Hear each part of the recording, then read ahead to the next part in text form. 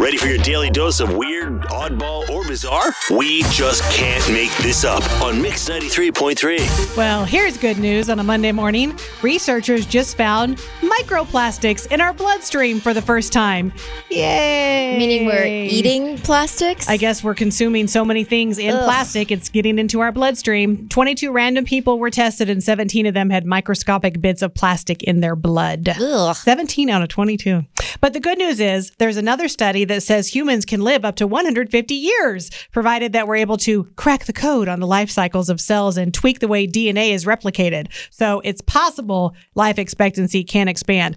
Do you really want to live to be 150? Yeah, I'm curious about the quality of life when you start tweaking DNA. Yeah. I mean, my little grandma lived to be basically, it was 1 month before she turned 100. And I used to tell her, I can't wait to see you on NBC when they do those Smucker's birthday things. Yeah. And she looked right at me and very truly said, I don't want to be 100. Oh, yeah. I mean, she was just tired. She's like, hey.